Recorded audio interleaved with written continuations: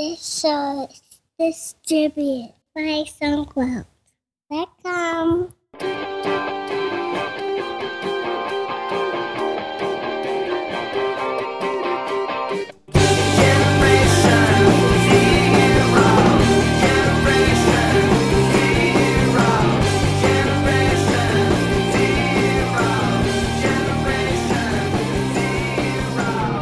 Welcome to episode 183 of TechSing, hosted by myself, Justin Vincent, and Jason Roberts.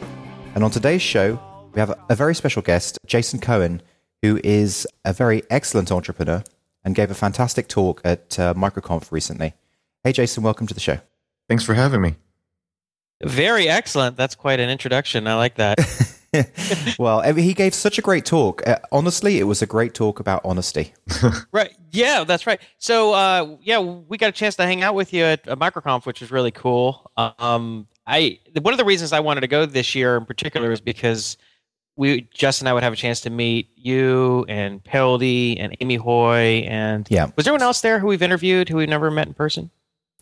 I think it was those three. Yeah, that was very cool. So I don't think you knew who I was when I walked up to you, right?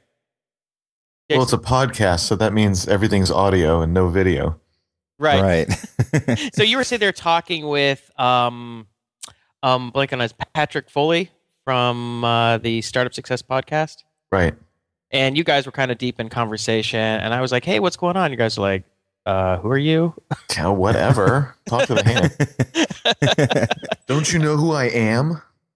Right. So, I guess before we get into anything, I guess we should tell people that we interviewed you before. You were our second guest back in episode, what was it, 4 or 5?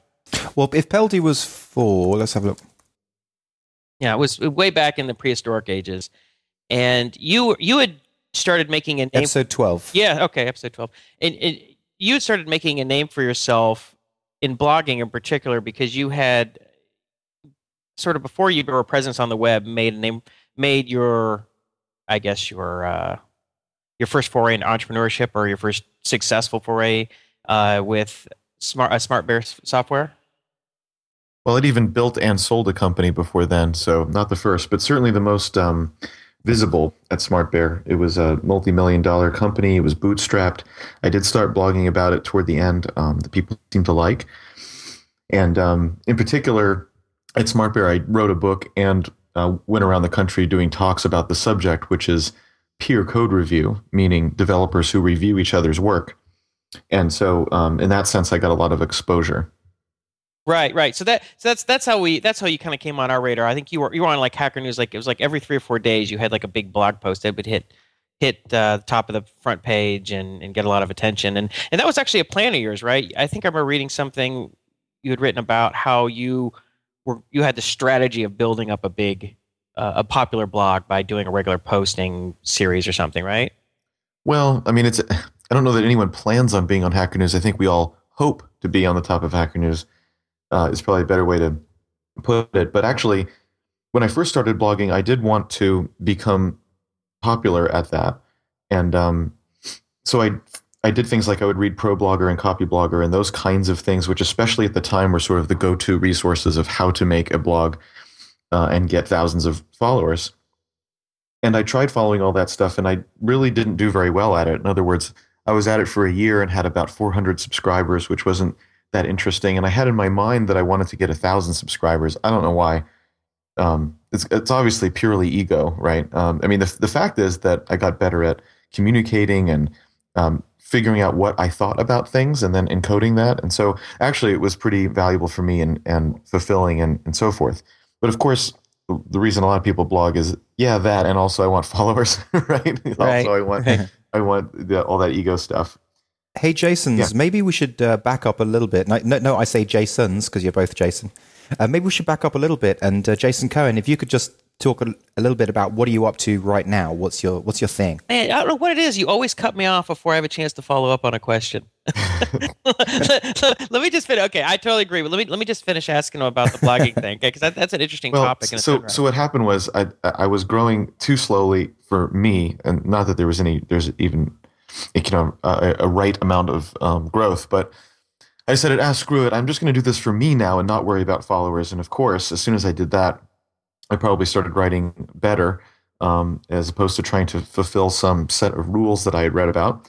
And then things started taking off. And now there's 30,000 subscribers to this blog called asmartbear.com, which is about startups and marketing and the same kinds of stuff you guys like to talk about. So it's a pretty good example of just saying, well, there may be rules and guidelines, and I'll read them so that I can synthesize whether I like any of them, whether any of them match my style anyway. But the fact is, this all got started because you said I'm on Hacker News all the time, which is true. But every time I try to post on things like Hacker News or get onto Reddit or at the time Dig and that sort of thing, every time I tried to do it, I never took off in any of those places. And when I finally decided, screw it, I'm not going to try to do that, and other people posted them, then those are the only times that it took off. And now it takes off all the time, but that is, again, because there's already momentum and a lot of readers and so forth. And so now it's kind of unfair. So it's sort of like when Patio 11 publishes something and it sort of quote unquote automatically goes up. It's sort of the same thing at this point. Yeah. But the bottom line is I have to just let it go and say, well, I'm doing this for me. I'm going to do the best I can for me, and hopefully other people like it. And if they do, they'll spread it. And that's how that stuff works. It's not something you force. Right. Well, why do you think that is? I mean, why is it that when you tried, it wouldn't work? Well, I mean, if you think about it, the act of one person posting something on Hacker News, on the one hand, so surely that's not going to work, right? Like just one person posting something in general is not going to cause anything. And you say, well, but someone has to post it for the first time. And it's true that on any popular post, someone posted it at first. That is true by definition. But of course, for every one of those, there's 100 or 1,000 that were also posted that didn't make it. And so, in other words, the act of posting it up to a thing is actually completely unimportant. And when someone else posted it, that's because they saw something in it that they liked. And hopefully that's because there's something genuine inside that post that is likable and something you'd want other people to read. And of course, that is the thing, in fact, that makes it go viral. And again, it's not automatic that you write a good post and it'll go viral, but it's required, right? It's necessary, but not sufficient. And then over time, as there are more people who look at the content on a regular basis, it's more likely that a few of them will post it up or start retweeting it and so forth, and then it can go viral. And certainly the bigger the base of viewers you have, the more often or the more likely or the bigger that can get, just because of those numbers. But yeah, I've seen a thing with Hacker News where if it gets posted, and it can go very far off the new page, but then when some other people discover it and they try and post it, it just basically adds on points to the original poster's post. It doesn't repost it. Right. And so that's the kind of way that it can get some momentum, maybe even 4 hours after the original person posted it. So I can imagine that's the kind of thing that's going on there. Yeah, and retweets are similar. Well, what did you do? And Justin, I know you want to get back and establish some context about WP Engine and all that. So, which is the right thing to do. But I just went straight into it right now. But that's okay, because we know Jason, and the listeners know Jason too. So yeah. Okay. So it's our typical disorganized interview. But I just want to finish this before we forget to come back to it. So you said you were posting for a year and you only had 400 readers. I mean, was there something that you were doing fundamentally wrong, or you weren't doing well, or were you just not posting enough? Were you posting infrequently? I mean, why did it take that so long to get to the first 400? Do you think? Well, first of all, I don't know. Second of all, it simply stands to reason that if there's not a lot of readers, there's not a lot of people to spread it to other people, and so that initial thing should take a long time. I mean, everyone likes to think of things like exponential growth, quote unquote. The thing about exponential growth is at the beginning of the exponential curve, it's pretty flat, right? It doesn't turn up until sort of a critical point. And so you can have so-called exponential growth or a viral coefficient and so forth. And if the base is small, that means it's not growing very fast, right? Right. And so it could very well have been, equally viral or equally exponential in nature and be very slow growing. That's to be expected. So it's actually a consistent theory to say that it was just as spreadable the entire time, and there just wasn't a lot of base to start with. But right. Also what's true is clearly I got better at writing, got into more interesting content, had some more, it's a weird phrase, but more unique ideas, right? Like no ideas in a vacuum and all that, but certainly initially you'd sort of read it and you could easily find anybody else saying something like it. And as time went by, I had more sort of original thoughts and at least different ways of describing something or new experiences to relate, or just got better at writing, maybe more funny, maybe more interesting, maybe tighter language and so forth. I started doing things like using comics to, or cartoons, I should say, to sort of punctuate the posts, and that was fun. So, who knows what all combination of that went into it. I certainly don't. How much of it was luck? A lot of it. I mean, that's another thing is anything like going viral or getting popular obviously has a nice dose of luck, and it's hard even to tease out how much of it is luck. So you just have to say some of it is. And so the only way to combat that, of course, is to just be out there doing stuff so that in the off chance that sometimes there's good luck, you're there to receive it. Right. All right, Justin, go ahead. Ask. Let's just change context and get this thing started the right way, I guess. Well, I was just hoping, just before we got too into the detail, to just go back and just talk and ask Jason what he's up to right now, what his thing is at the moment. Sure. So about 2 years ago, I started a company called WP Engine. That's the URL also. And we're a managed WordPress hosting company. So that means we make your WordPress blog fast and scale under traffic, like when you get on Hacker News, and secure. And then also we have more tech support people per 1,000 customers than anyone else. And so that is a reason why we can give really good quality tech support on top of all those things. So for deploying a WordPress site, it's really nice. And then for developers, people making WordPress sites, we have yet more tools that come with it. Like, for example, there's a staging area where you can test out stuff on your WordPress blog while it's not live, but it is running on our server. So you're really testing it properly in the real environment it would be in. Right. And something recently we're just in alpha with, but if you want to see it, it's pretty cool. We're just like Heroku. We're doing Git push to deploy sites. So you can use Git and be completely version controlled, work with other people and so forth, and just pushing it to a certain remote, just like Heroku, will deploy those files, and we're working on getting that on staging as well. So also, we kind of have a steady drumbeat of tools for developers of WordPress blogs to support that. So I guess I think it'd be fun to sort of get the whole story of WordPress, and maybe we should start at the beginning. So you had sold a Smart Bear. Is it a Smart Bear or Smart Bear software? Yeah, the company was Smart Bear, and then the blog I put in the letter A in front, literally just because I was randomly making a blog, and which I thought was going to be a corporate blog, which is why I kept the same name. Unfortunately, even after I sold the company and then later left, they didn't have a problem with me keeping that sort of personal brand, which is wise of them because obviously it feeds smartbear.com, and at least in 2009 or so, it was still like one of the top referrers of quality traffic to the company. So yeah, I think it was wise all around to just let that continue. Yeah. Oh, that was cool. So you'd made a fair amount of money. You were just having fun blogging on your own. I guess you didn't really have to work. What made you decide to do another company? I think you do your next company for the same reason you did the last one, which is that you have a chromosomal deficiency that requires you to make startups. And Yeah. And so I think it's on chromosome 14. Yeah, Justin and I always had this discussion because Justin had this feeling like if he had a successful startup and an exit, he would just retire to a beach somewhere. And my thought was like, I'd be bored in about 2 weeks. I think I could maybe do a week or two of retirement, and then that would be it. When you're, look, if you wanted to do that, you can get a job, you sock away a lot of money, you pick a beach that's relatively inexpensive, maybe in South America, Central America, and you can just do that. And you don't need to go through the pain of a startup. In fact, by sort of working sort of a quote unquote normal job, maybe you also live in one part of the country and take a California sized salary from there and so on. If that's the goal, which is perfectly rational and it makes complete sense to me, then do that, and don't do it by doing something as horrible and gut wrenching and difficult and life inverting as a startup.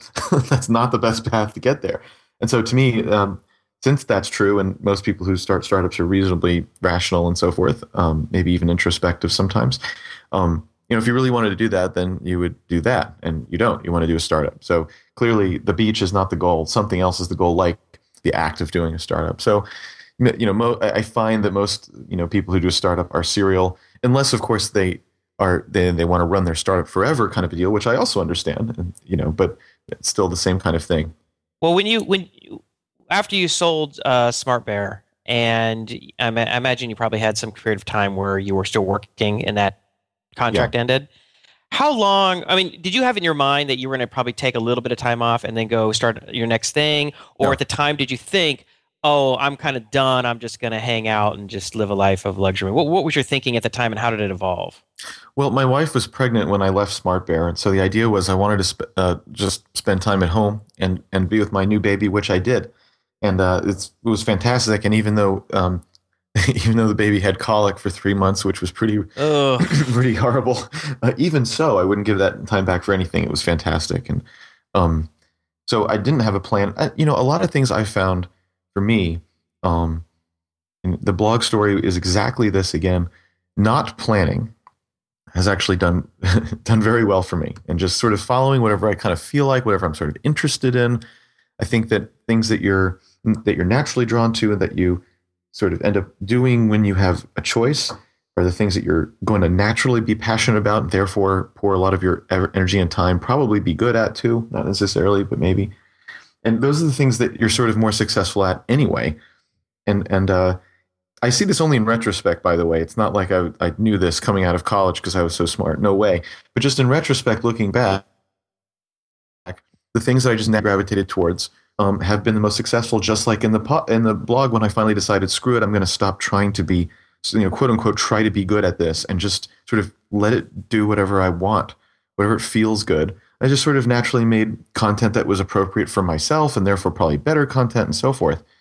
And that's the same thing true as this. I wasn't seeking another startup, didn't have a timeline, but then I had an idea for another startup, and I went out and did a lot of customer development, decided that was a bad idea.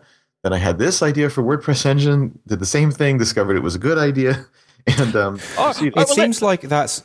I was just going to say, just that whole thought that you're saying seems very similar and related to the whole honesty thing that you're talking about as well. It's true. I mean, if you do whatever's sort of natural or most honest about what you enjoy or are good at, surely that's a better fit. And another way to look at it is you can make any kind of startup of any size and shape, with any format, with any kind of goals, personal or financial or otherwise.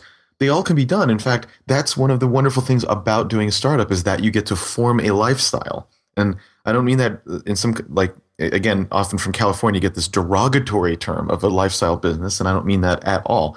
I mean, whether that lifestyle means I'm trying to be the next Twitter, or whether that means, I want to be a consultant who works only enough because I have other interests. This is exactly the point of being self-employed, is to be able to form a lifestyle that makes you fulfilled and perhaps even happy, but let's go with fulfilled. And, trying to be honest with yourself and about what will do that for you, which, by the way, even if you're trying to be honest, is super difficult to find out what will make me happy. In fact, I would argue I'm still trying to zero in on that thing. But if the more you can, obviously that's going to make you just a better life, period. And also probably more successful at that thing, since it's, again, matches yourself. So, well, I want to make one comment on this. Justin, I feel like interviewing Jason Cohen is kind of like when we interviewed Derek Sivers. They're both sort of startup philosophers. Almost. I think we could have our startup philosophers series, because a lot of founders we talk about are more it's functional, like I did this or I did that. Well, I can tell you that too. Yeah. I'm happy to be very prescriptive. But you know what I find is a lot of times when I talk to startup founders, that I don't know if I call it philosophy, I'd call it therapy. Right, startup therapy. So maybe we should do is come up with a list of our startup philosopher series. For people who like to take a couple steps above the actual functioning and think about why they're doing what they're doing and what it all means and all that kind of stuff. But well, because it's like Maslow's hierarchy of needs, right? So they've moved beyond the point of the money being the issue, surviving being the issue. Now they've kind of had some success. They've got some success in their pocket. So it seems like a natural progression to philosophize. But you know what's weird about that is, it was a dilemma whether to sell Smart Bear and at all. I mean, it was a good deal and so on, but still. And so it caused all of these kind of questions to be asked, like, do you want to sell it? Why? Or why not to? What about other people at the startup? What is your actual goal? What do you think will actually make you happy? What do you want to do? Because we didn't have to sell. We were doing really well, which is also why the deal was really good. But still, so it sort of caused, I never really thought about whether I was happy doing Smart Bear or whether it was big enough or whatever. It just wasn't, it never crossed my mind. And so, in fact, even now hearing myself talk about this here, I kind of think, oh, who cares? Let's get to like, how do we get to customers, which I'm happy to talk about very specific things like that too. That's often more useful. But it's true that this is really important. And if that part's not satisfied, then who even cares? In fact, I know personally startup founders who are running reasonable sized companies or had exits that anyone would look at it and say they're successful, like the company's well respected, they make money, whatever you want to say, and they're not happy. So it on the one hand, it's kind of squishy and perhaps even useless, I admit, to talk about stuff like that. And on the other hand, what is the point if that's the case? Why are you choosing that? What isn't that important too? In which case, you should just have a day job that's more relaxing, less stressed, where you don't have the responsibility on your shoulders. Or a startup, but that's just simply designed differently.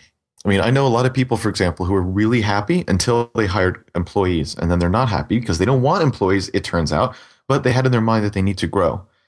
And there's lots of ways to grow without employees. There's lots of ways to make lots of money without employees, or certain kinds of employees, or only with certain uses, or only.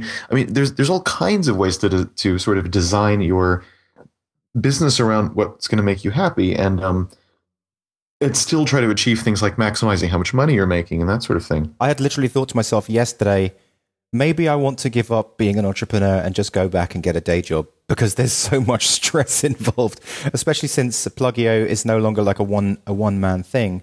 I'm now working with a team, and so that adds a lot of extra stress in delegating and looking after other people. Yeah. All right, well, let's put the philosophy aside for a minute, and let's get into the story of the WordPress engine. In fact, actually, what I'd like to hear is a story of the first idea that you had that you end up not liking. You try to validate not liking, and then get into the idea for WordPress, how you validated that, and go through both the marketing startup concept, business side, as well as the technology side, because I think all that stuff would be really interesting to hear about. Sure. So I think vetting an idea is one of these new art forms. I mean, it's always should have been an art form. They used to call it things like market analysis and crap like that, and did odd things that probably weren't successful that often at determining whether something was in fact good for a startup. And now with the lean startup method and other stuff that sort of shoots off of that, you hear a lot of things like, well, you go out and talk to people and you do all these things. And I did those things. I feel like, again, I end up mentoring a lot of founders, so I see a lot of people doing this, and I feel like a lot of people don't really do an honest job of going out there and really trying to disprove themselves and so on.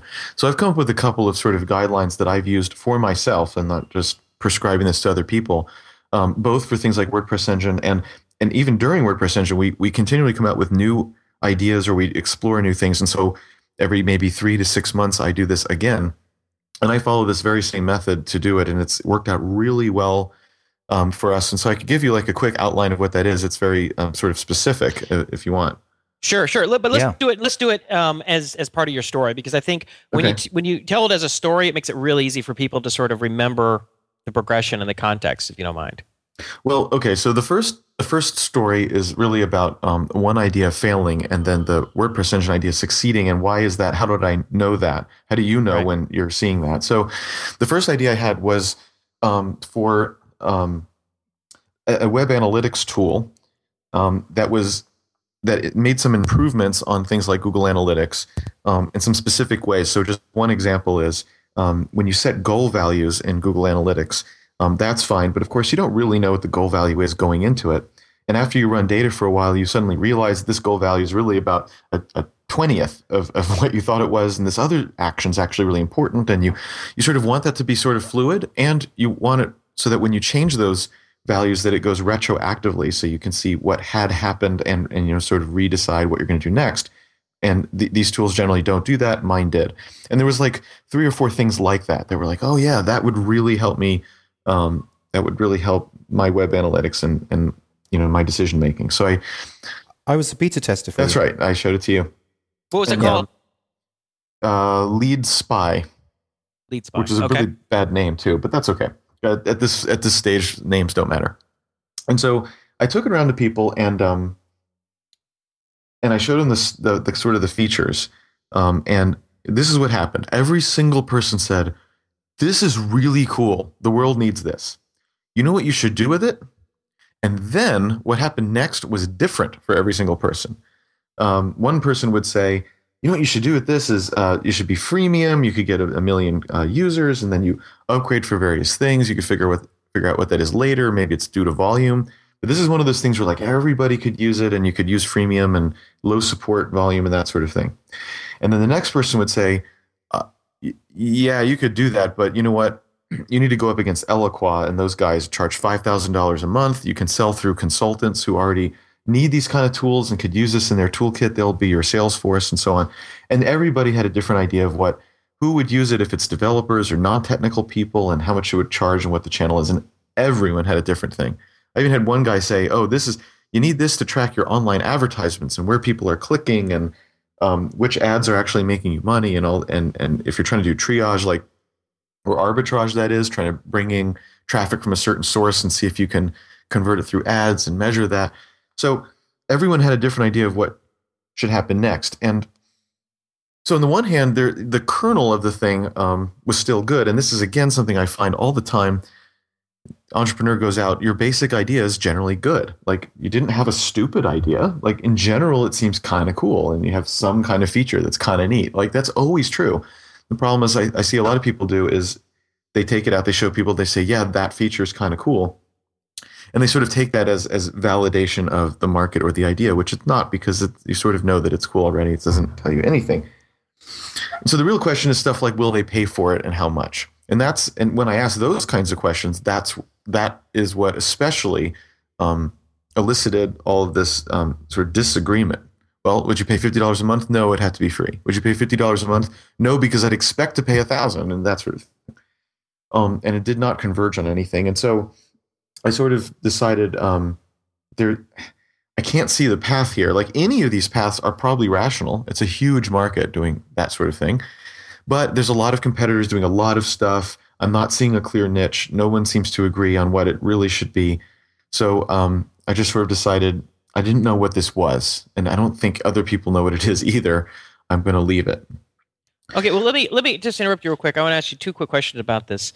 One is, did you build anything, or was this just a list of features and a description of kind of what you were trying to do? In this case, I had built a prototype and had it working on some sites. You did? Oh, no. How because much? you had an idea of what you wanted, right? Right. I had an idea of what I wanted. And also, I was sort of in this state where I wasn't really doing a startup. I was just playing, and this was interesting to me. And so I built it not because I feel like the right order of operations is build it and then sell it. In fact, I think it should be the reverse.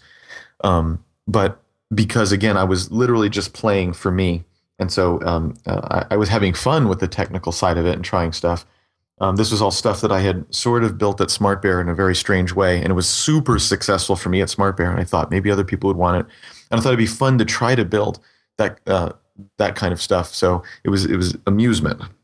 Okay, so you built it yourself, and just out of curiosity, what technology do you use to build it? That I used PHP. Okay, and the second question I'd like to ask is, when you said you talked to people, how many people did you actually formally interview about it? I sat down with 30 people in person. Wow. Okay, so that's a good number. It took a couple of months. Right, and you know a lot of people in your area because you participate in Capital Factory, right? I mean, was that one of the reasons that you knew some people you could actually sit down with? Well, that and the blog and other things. Yeah, that's right. Right now, it's very easy for me to get meetings because I'm well known. However, There are easy techniques to get lots of meetings with people if no one has ever heard of you at all. There's a great guest post on my blog about how this guy did this for it was like deer herd management software, if you can believe that.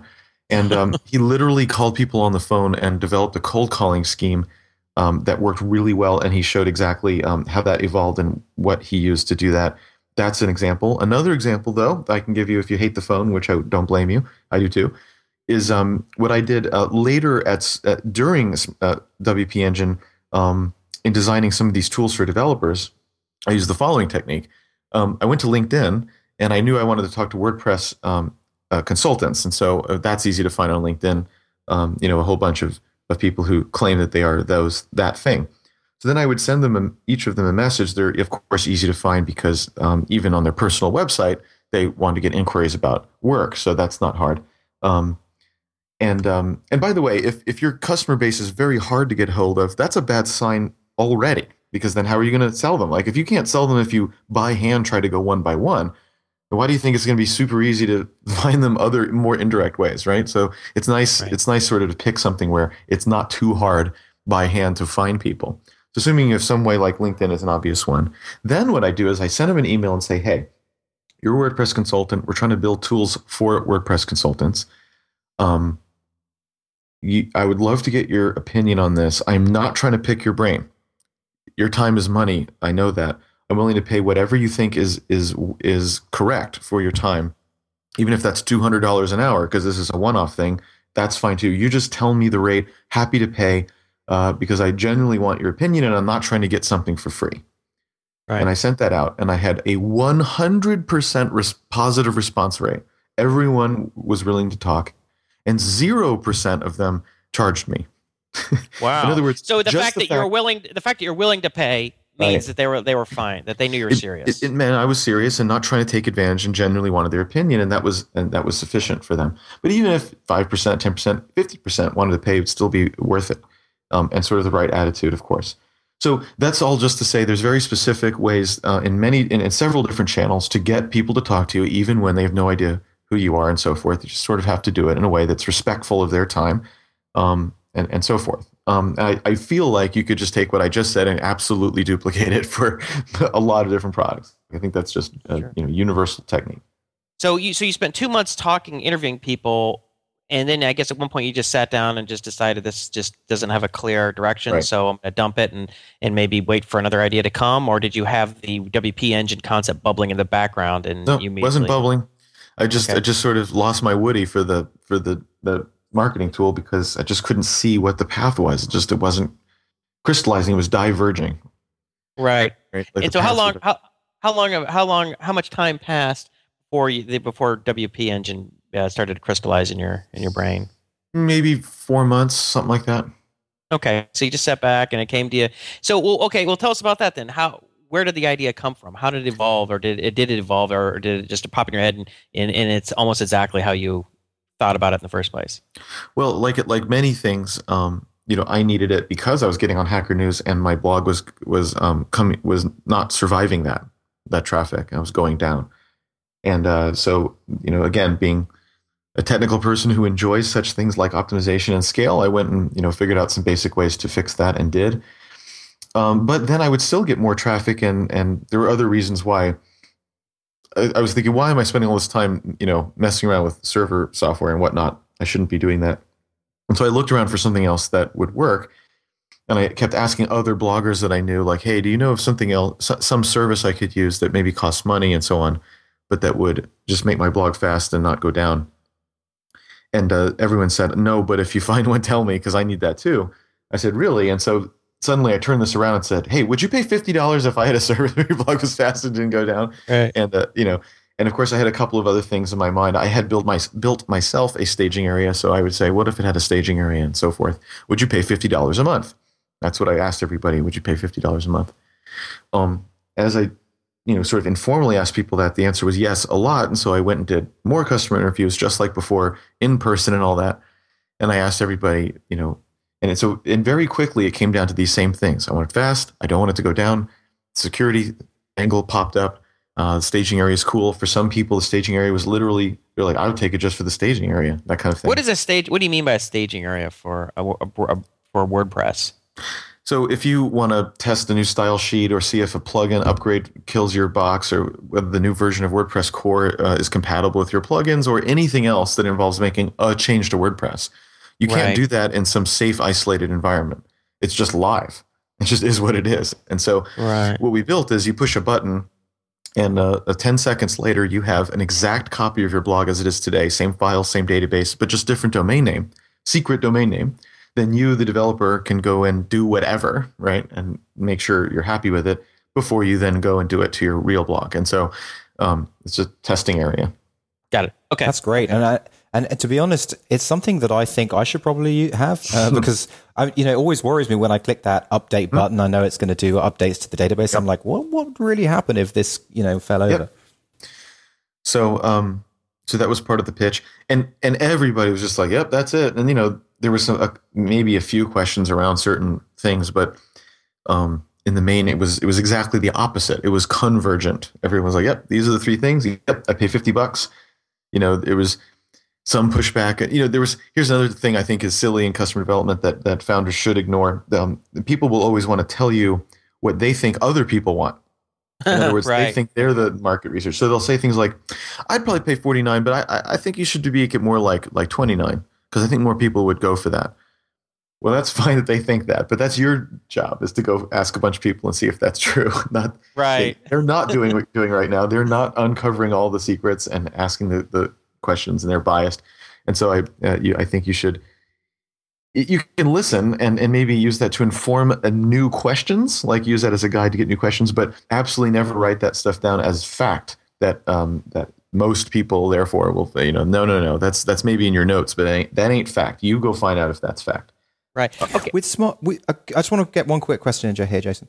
With Smart Bear software, the product you were selling was actually more complicated than this product, and I'm interested to know if how does it feel to? I mean, just the difference of those two products' complexity. Is it just much better selling a simpler product? I wouldn't say better. There's different kinds of companies, different kinds of products. So on the one hand, it is nice to have a volume of new customers signing up every day. That feels good. Makes the revenue predictable, makes the business more predictable. Means we can do things like hiring plans in a way that's more predictable. I mean, we have over 20 people now at WordPress Engine. And it's nice to have like the steady drumbeat of people signing up all the time. It feels very comfortable and so forth. Recurring revenue, of course, is terrific. Everybody likes that. However, when I did Smart Bear, this was the only product of its kind. So anybody that was interested in any way really had no choice other than to check us out, and it's either us or I don't know, roll it your own or do something else. So because the product was in fact good, also. We just mopped up, and it was much easier to deal with those kind of sales situations. I was able to eventually charge quite a lot. Our floating licenses there were $1,300 a seat, and average transaction once we got going, not at the very beginning, but once we were really rolling, average transaction size was around $12,000. So although it's not recurring and and it's a complicated product and all that, people were also willing to spend money. And so, I was doing 6 and 7 figure deals, and the company itself obviously was doing that kind of revenue, and it was nice, kind of being the leader and inventor and expert in a space that was just, that there's a lot to be said for that as well. And although of course we're experts at WordPress, we're by far not the only experts at WordPress, right? I mean, there's a massive community of a wonderful community of people and products and services and everything around WordPress. So. We are the best we can be, but at Smart Bear, we got to be like the leaders, the only ones, almost like the Automatic of that space, right? The inventors of it, and then the leaders. So, I mean, I wouldn't say best. I would just say there's different stuff, and there are different trade-offs and different advantages and disadvantages, and so on. Okay, I'd like to do a little follow-up on your market validation for WP Engine. So you said there were 3 main problems you were solving. One of them was our features, I guess, like the staging issue. What were the other 2? Speed, scale, security, tech support, and staging. That was the 5. Yeah, that 5. was the Okay. 5 that like that. If I talk to someone, at least one of those 5, they'd say, "Oh man, seriously?"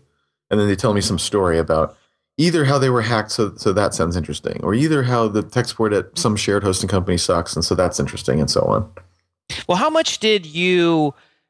How often would it be where you would lay out all your ideas for what some super WordPress site would be like versus you basically explain, look, we're going to come up with sort of professional level WordPress service, and maybe tell them a little bit and let them bring out their own ideas and see if they matched up. And were you just saying here are 5, and they would just say, yeah, 3 of those are things we care about, or would you just sort of get into a basic conversation and they'd start bringing up their own ideas, and it turned out that they would match up with what everybody else was saying?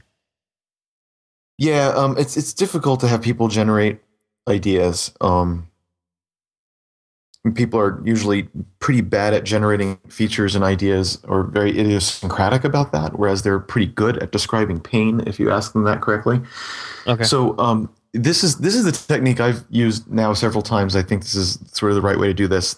It's if you launch into your product and features and so on, you're essentially doing a sales pitch. And again, as an entrepreneur, you're probably pretty good at that, and you can probably convince a lot of people that this is a good idea and that they should pay. And that's not the point of customer development, because, of course, this isn't actually how your website's going to be, and this is not actually how the sales will normally be, these one-on-one things. And anyway, if you convince them, then you're not learning. And Right. so that's the wrong way to go. And so this is what I do. The first thing that I do is I write down what I call the theories or the assumptions. And so, for example, in this case, I could write down people with WordPress blogs want their blogs to be faster. Now that's a theory I have, right? And if that theory is wrong, then saying stuff like fast blog is not going to be interesting, right? It turns out, by the way, that theory is pretty wrong. In general, people, especially non-technical people, don't really understand that speed matters in their blog. And you and I may not have realized that. I certainly did not realize that. I thought that would be obvious that people would think speed is great. But it's not true, actually. And that just goes to show why you need to write down these assumptions and theories you have, because a lot of them are actually not true.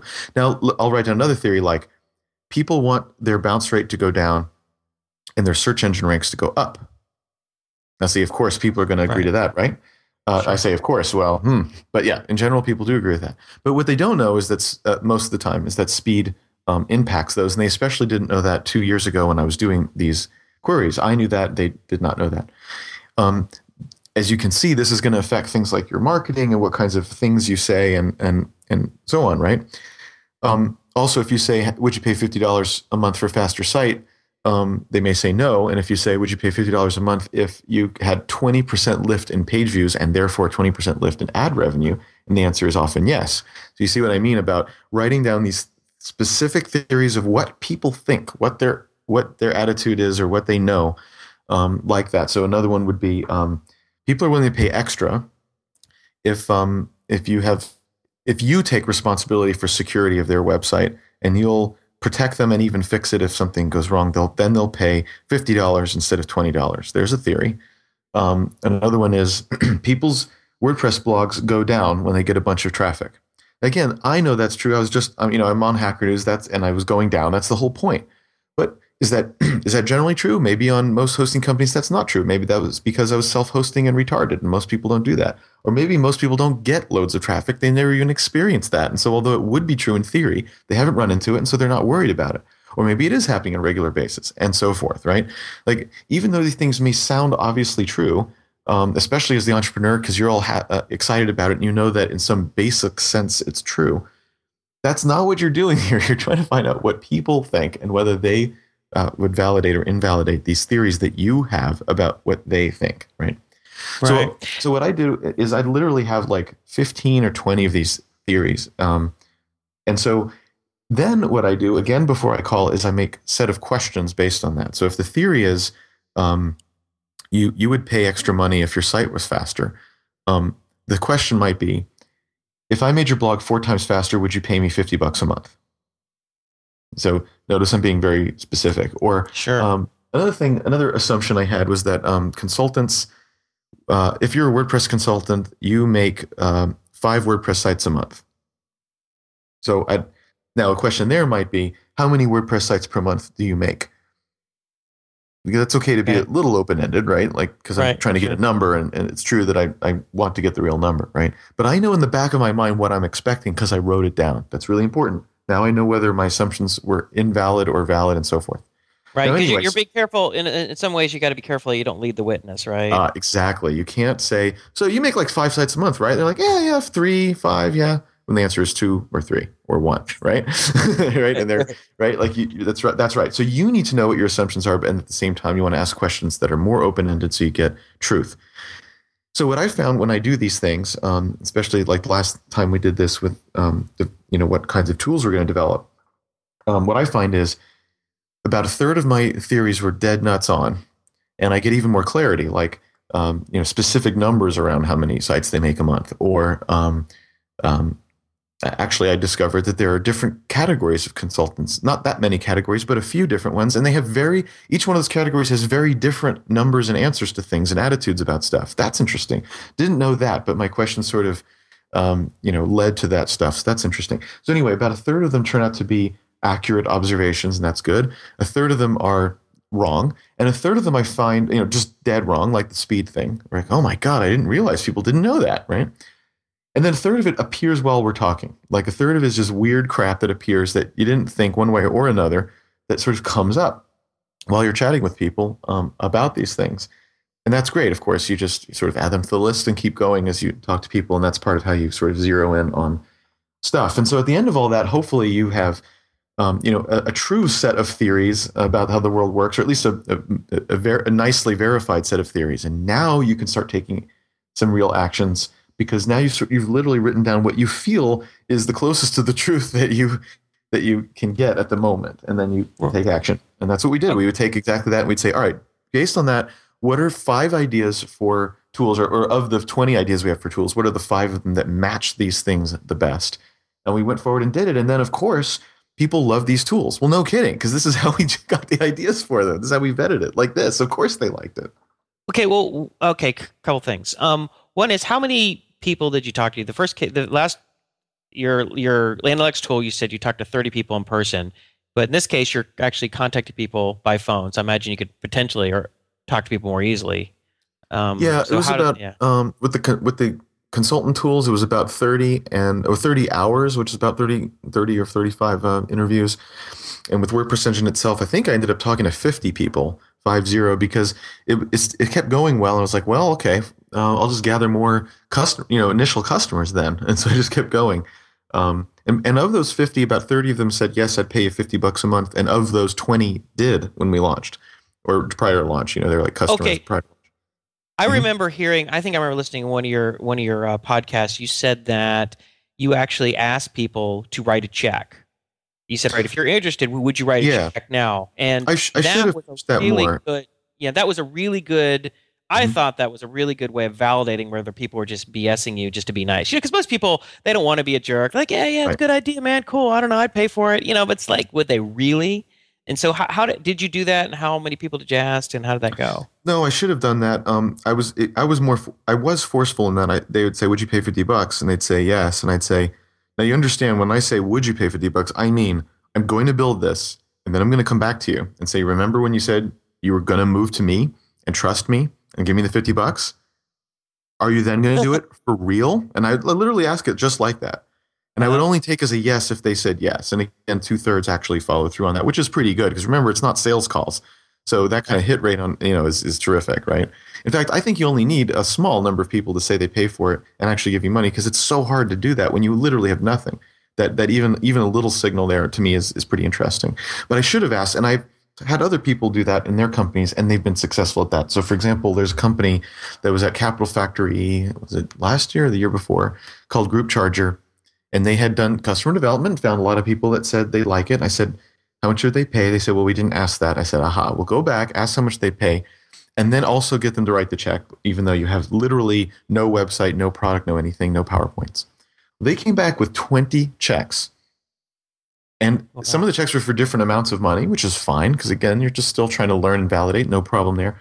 But for someone to part with even $5 and actually whip out their literally whip out their checkbook and literally write you a check, even for a small amount of money, is hard. and really, really was validated the idea. Why $50?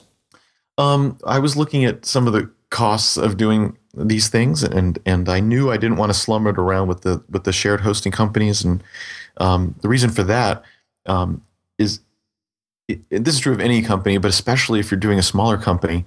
Now we're not a small company, but still, fighting over price is almost always a bad idea. Like, just by definition, you're not going to have as good cash flow. You're going to need a lot of customers, which is always harder in every way, to acquire them in the first place, to support them, and so forth. It doesn't give you a lot of room for doing anything, coupons or marketing or specials or anything. Like, you just don't have room for anything. And the customers that you win because you're cheaper are not necessarily the higher value customers, the ones that are most valuable anyway. And then also, I was looking at the shared hosting. It's just like, look, these guys like DreamHost and Bluehost and so forth, for the money, it's a ridiculously great service. I mean, for $4.95 a month or whatever, it's crazy how much stuff you get. And it's not like I'm going to be better than that for that kind of money. And they sort of already have it wrapped up. It's sort of over. So if it turns out that that's what it's going to have to be, then I'm just not interested. Just not a company I want to build. Right. So I want to know, can I charge more and deliver a whole lot more? And are there people who want that trade-off? If the answer is yes, that's nice. And again, SmartBear was kind of like that too. And so if the answer to that is yes, then I'm interested. If the answer to that is no, I'm literally just not interested in the company anyway. Right. And so again, it was one of those like theories / constraints of like, I'm going to go ahead and assume this. If I'm right, hurrah. If I'm wrong, good thing I figured this out before I went and built this thing. Right. Okay, so I got 3 quick follow-up questions on this before we move on. We got to move on because we got to get further into the story. But you said were you working on this idea, incubating this idea with anyone else? Do you have a partner in crime? No, that's the usual founder royal we. Okay, royal we, got it. Okay. You said you have 50 interviews, and it sounds like you were getting kind of pre-sales. Was there any part of you that said, all right, why don't I just keep going while I'm building it and keep doing the interviews, even though you pretty much are just going to be validating, but in a sense, you're getting pre-customer orders? Yeah, I mean, that wouldn't have been a bad idea. I don't think there's a right time to cut that off. I know there's companies like Food on the Table who had something like 150 interviews before they got started. I don't think there's a right or wrong time. Certainly, 3 interviews is too small, but I mean, at a certain mass like that, I think you can do what you want. Yeah, not for validation purposes, but just like, hey, for sales. When we turn this thing on and it's like, boom, you're going to have a bunch of income right out of the gate, which would be pretty cool. It would be. I think if I were bootstrapping and didn't have a lot of money, I think that would be exactly the right thing to do. I think you would actually get them to sign up with their credit cards for real. You would charge that first month and then hold it until you were really ready to keep going and do that technique. That would show it's almost like a crowdfunding kind of thing in that sense. I think you could keep doing that, and you could have something in your mind like, I want to launch when I know I'm going to have $2,000 a month in revenue, and just keep going until you have that. I think that's really smart, especially if you have a day job and you kind of need more before you can really pull the trigger on implementation and or pulling off the day job. I think that's all really smart. In my particular case, of course, I could fund this company as much as necessary, so I didn't need to do that. And of course, there's also the thing that's, when you actually launch and get in the field and go, that's when you actually learn the most, and you want to get to that point as fast as possible. And so, in general, you do actually want to go ahead and launch as fast as possible, and not delay that too long, even though you may be learning or selling, because there's only so much you can. There's still only so much you can do before you have product, and I should say before people are using that product while they're paying for it. And so, you do want to accelerate into that. Nevertheless, I love that idea of sort of generating a monthly cash flow, sort of dam that you can then break when you're ready to go. That's smart too. I just didn't need to do that in my case. Right. I could see that like after, say, 25 or 30 interviews, especially if you start seeing convergence in customer need, that you'd be like, okay, my learning rate is falling off, and to accelerate that learning is then build something and put it out there, as you said, get it live, and then that's where the real learning starts. I guess it would probably be a good idea if you had sort of like a partnership where we have one business guy and one tech guy, and it's like, okay, when you start building it, the tech guy's like fully engaged building it, and the business guy's sitting around kind of waiting for something to be done so he can really do something. But that would be a way that, the business guy could be like, okay, building up revenue before it even starts. Of course. I mean, I do not believe in the model of there's a business guy who doesn't have anything to do yet. If that's true, you have the wrong business guy. Right. And by the way, in a startup, you don't need a business guy. You either need to be making stuff or getting rid of stuff for money. And anything else is crap. So I don't know what quote unquote business guy means, but if it means gathering qualified leads through landing pages and AdWords and optimizing all of those messages and getting a mailing list going, great. If it means, these kind of continuous customer interviews / sales, great. If if those kind of very tangible things are happening, awesome. If it's anything less than that, I'm talking to potential partners. I'm getting logos. I'm making sure that the legalese on our terms of service is good. If it's any of that garbage, to me, it's a complete waste of time at that stage of the company, and that is not a useful contributor. Right, Jason. In the story that we're talking, are we at the stage where he launched yet? Because I have a question about that. No, one last question, just because of the three that I want to follow up, and which he's segued into anyway, and then you can pick it up. Is the email list? Did you do the whole email list building thing? I mean, Rob Walling, that's a big thing he's always pushing, is the value of getting an email list that when you launch, you have 500, 1,000, a few thousand people that you can form, like, hey, we're ready, let's go, and you have orders coming in and all that. That was my question. Okay, well, no, I didn't, and I should have.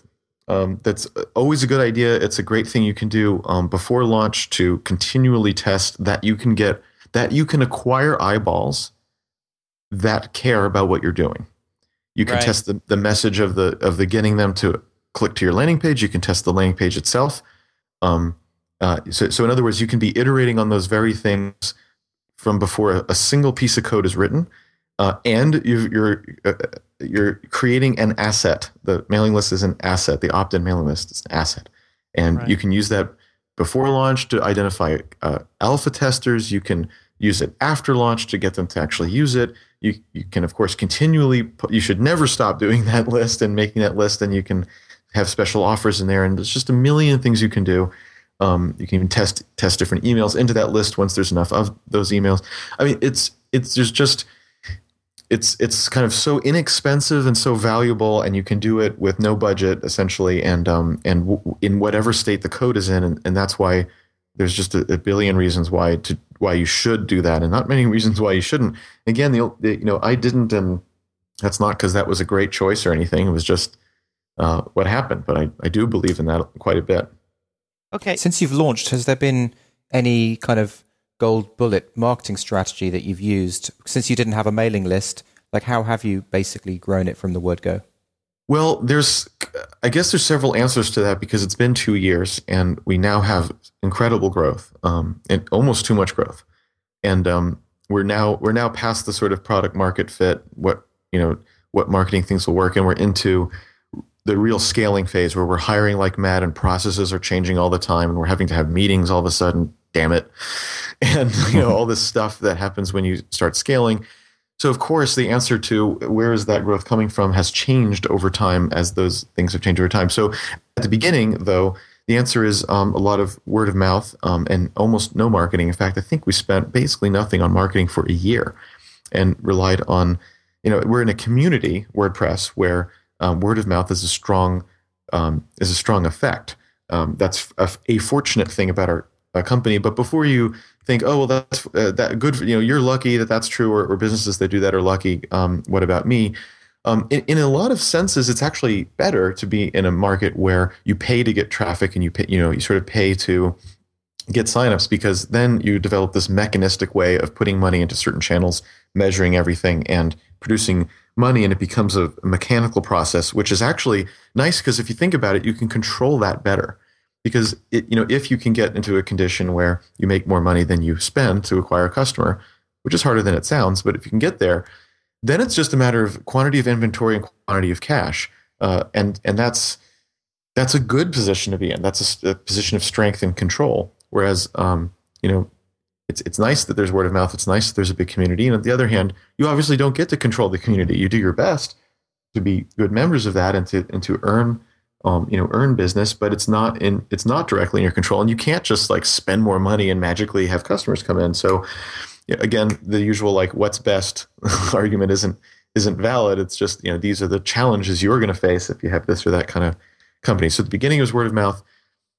Now it's still primarily word of mouth, and just like we were talking about with the blog, where we still have exponential growth, except now we have a critical mass where that means the slope of the curve is large, whereas before we had so-called exponential growth, except the slope is small, right? If you think about it, I mean, if you're mathematically minded, then you'll appreciate, the exponential curve is the one where the derivative is the same as the value of the curve, at least e to the x is. In other words, the curve is growing as fast as whatever its absolute value is. So if the absolute value is small, it's not growing fast. And if the absolute value is big, then you are growing fast. So in retrospect, looks like WordPress Engine's got exponential growth, which is, of course, great for us. But it also means the first year was slow because it was small. Right. And word of mouth is often like that for the same reason blogs are, right? Because not that many people might talk to you about it, but it's not that many people and all that. And then we started, experimenting with things like Google Ads. I like Google Ads at the beginning, not because they're super efficient. They're usually not the most efficient way to get customers for any company. However, when you're early, you get to spend an amount of money you can control, and you get to test a lot of language. Test a lot of language about what are people going to click on. And of course, you get to test landing pages with that traffic, and you get to cause traffic to appear. Those are all useful things. And so when we started AdWords, we thought of it that way, of this is going to be our own training ground for what kind of messages and whatnot people are interested in. And it was like that. In fact, we got our bounce rate to our homepage to be only 20%, meaning 80% of the people who hit the homepage clicked on something else next.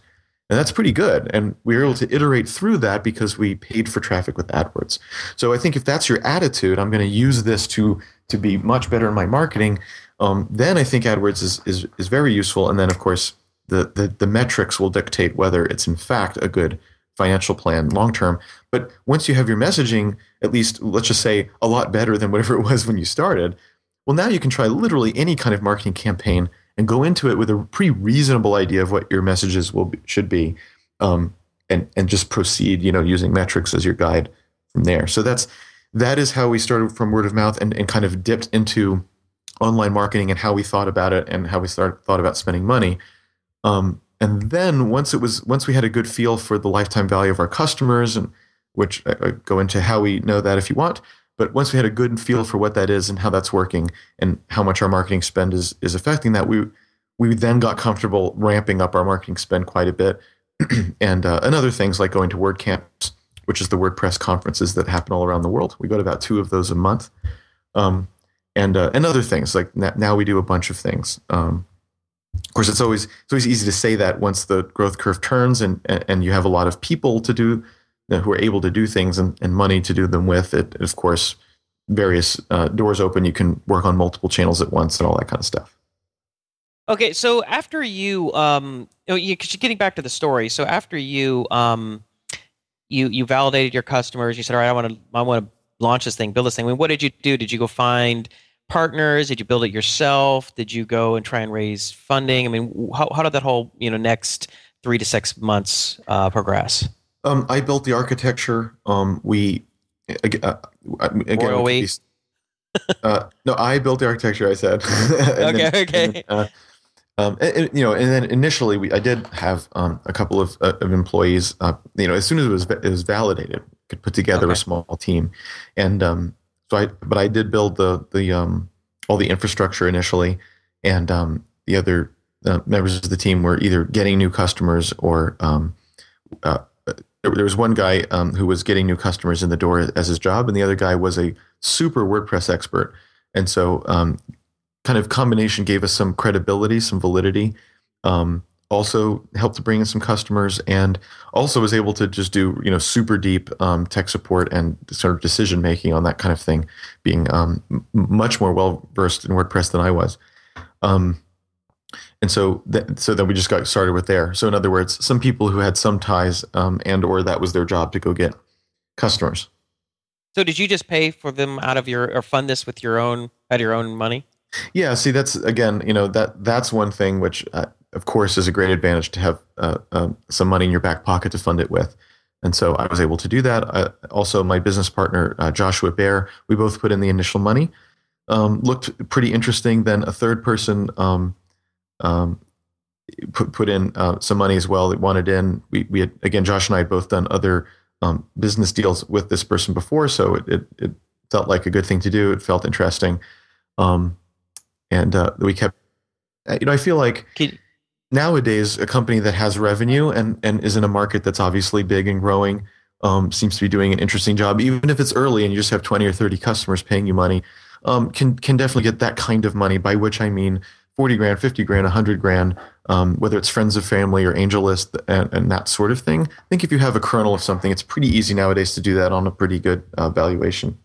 So would you call this an angel round when you and a couple people put in, or was this sort of a seed round? Yeah. And how much did you guys each put in? Josh and I both put in 20 grand, and that was actually sufficient, believe it or not, to get us to profitability in about 7 months, because I was not taking a salary, another advantage of, having some money in the bank. And Right. The other two guys were taking low salaries, and of course with stock and as we got more money, we raised them up, but they sort of participated that way. So we got up to get cash flow positive pretty quickly. Then we hired two more people and got cash flow positive again in 6 months after that. So in other words, we saw that we had built a, in general, profitable company that, will grow and sort of be right side up and be a decent company. So and that was you put in, okay, so you put in 40 grand, and then you should have a third partner put in some money. He put in the same 20 grand as well? No, So that was 60, yeah, okay. that was another 80 or 100 grand, but we never used all of it. Okay, so even off of that 40 grand, let's say maybe you use 20 of that 80 or whatever that was, 60 grand. So 50, 60 grand, that got you to cash flow positive with maybe 4 or 5 people? No, just 3 people, including me. And remember, I was not taking a salary. Okay, so you So said it's a little bit of cheating, but in that sense, but it also proved or demonstrated that, like, oh yeah, this is a reasonable company that can make money. okay. So now when you look at your investors page, you have like, I don't know, like 15 people. You have 10 now, people. Yeah, 10. So did you bring people on one at a time, or did you go and say, all right, well, let's do a formal angel round and try and get a big group? Okay. So what happened was we got to this point in the story where we had gotten profitable sort of for the second time. And then we came to this crossroads where we said, okay, so we could continue doing this. You could say bootstrapping with a seed round, or, whatever you want to call that. Okay. And just make a company that grows at this rate, which is, not quick, but certainly quick enough. And that's fine. It could just be a company that generates interesting cash flow, and that's what it is. And there's nothing wrong with that, of course. But also, because it looks so good and the market is large and people seem to like this, there doesn't seem to be a ceiling on how many people need this. It feels like the kind of thing that could scale in the sense of marketing and humans and technology. We could go and raise an A round at very nice terms because all the data we have are really favorable. And we could try to make this a bigger, badder company. And so should we do that? So what Josh and I did is we put together a term sheet that was very favorable to us. So it's things like we maintain control of the board, we maintain control of the stock, the valuation's nice and high, so we're not diluted very much, and so on and so on. So in other words, terms where it was kind of like, if someone would put in money at these terms, then we'd be crazy not to do it, because these are super favorable terms. And so, of course, we're in this angel bubble anyway. And on top of that, this company looks good. It's always, the team looks good because we have experts. And of course, I've got the right resume to run a company. We have all the financials look terrific. We're in a market. The WordPress market is, of course, large and growing. All the bits and pieces just look really good. Like investments don't look a lot better than this when the company is at this stage of its life. Like there's always risk. There's plenty of risk, but like, if you're investing in these kinds of companies, this is all the kinds of risk you're willing to take, and none of the sort of extra risk that might otherwise be a red flag. So very easy then to raise money at this level. So we figured on AngelList, we could get kind of however much money we wanted, 200 grand, a million, whatever. At these terms wouldn't be hard. And as you mentioned, I do Capital Factory. All those folks are the kind of folks that like to do this too. So there was some personal network also that would make it easy. So we went around and we found Silverton Partners, which is a kind of a special kind of venture firm in Austin. I could describe, if you want, why we picked them, because they're sort of unusual in ways that make their incentives actually align with ours. And so they led the round. I took most of that round during the summer, and then we rounded it out with angels who we felt would be strategic. So there's people like Eric Ries, who sees thousands of companies and has, really insightful things about certain kinds of problems that we were inevitably going to run into. Or like Bill Boble, who most people had never heard of only because he doesn't have a big blog, but he made a large, you say Gmail before there was a Gmail company, and sold it to Rackspace. And so again, he's this, owner operator who's built a hosting company and took it all the way to selling it, and then saw a lot of M&A deals and other things at Rackspace, and then had just peeled out of Rackspace. And so, here's a guy with exactly the kind of experience and skill set that would be valuable to us. So that's what I mean by strategic, like people who really would, affect the company and be able to provide advice and wisdom and foresight that would help us be successful, not just like people with money. Right. Yeah. Because it sounds like you could have raised money from anyone. So you wanted to get double your money. Like, all right, I want really good advice, and I want with the money as well. Like Rob Walling was one of your investors, right? And he's obviously doesn't have. He's not an investor of the scale of some of these other angel investors, but he has particular insights into building traffic and things like that. Exactly. Like when we have questions, if we have questions about how are we going to make an email drip campaign, how should we get emails in the first place? How do we make that most valuable? Rob is one of these like fantastic experts on it, and to be able to bend his ear, which, as you know, he doesn't normally do that. He guards his time as he should. But now I get to have that channel because he's an investor. And so I get to bend his ear. And so same with Eric Ries, right? Like lots of insight about different things. You normally don't get to talk to him, but I get to talk to him. Right. And how big of a round did you raise? It was a total of 1.2. 1.2 million. And how many investors were in that round? 8 or 9. 8 or 9. And one of them was Automatic themselves, the people that make WordPress. Right. No. Okay. So that's a really interesting thing. Yeah. Well, I want to ask you about that. First, I want to ask you when you did the terms. I know they talked a lot about like getting these convertible notes for these angel rounds. Did you do anything like that, or what was sort of the essence of your term sheet? You generally don't do convertible notes for your A round. That's typically for your seed round. That's what I meant, like your angel or your seed round. Okay. So you consider this an A round and not an angel round? Oh yeah. Okay, so because what we were talking about before was seed. So a lot of times you'll say, okay, friends and family, then angel, then A round. You kind of went seed and then A round. Yes. I mean, I guess it's just semantics, or like whatever you want to call it. But it's whatever you want to call it. Yeah. I mean, in this case, because Josh and I could just put in our own money, you could have called that a seed round. We just consider that founders putting in their money, which is usually not really a round. It's just something that you do to get the company going. And so in that sense, we did not have a seed round, but if you wanted to, you could call that a seed round. But when the founders put in their own money, it's not really a round. It's just it's just how you start, right? How you begin. Right. There's a bank account, it has to be filled with money, and then other people need stock. So that's what you do, How much of your company do you have to give up for the A round? I'm probably not supposed to say, but it was certainly a minority. Again, we did not take a big dilution hit, and because again, we knew we didn't have to with the nature of the sort of raw data of the company, and then the fact that we're in this angel bubble plus AngelList plus our own network. We just knew that we didn't. Right. We knew we could just set the terms and it would work, and so we did.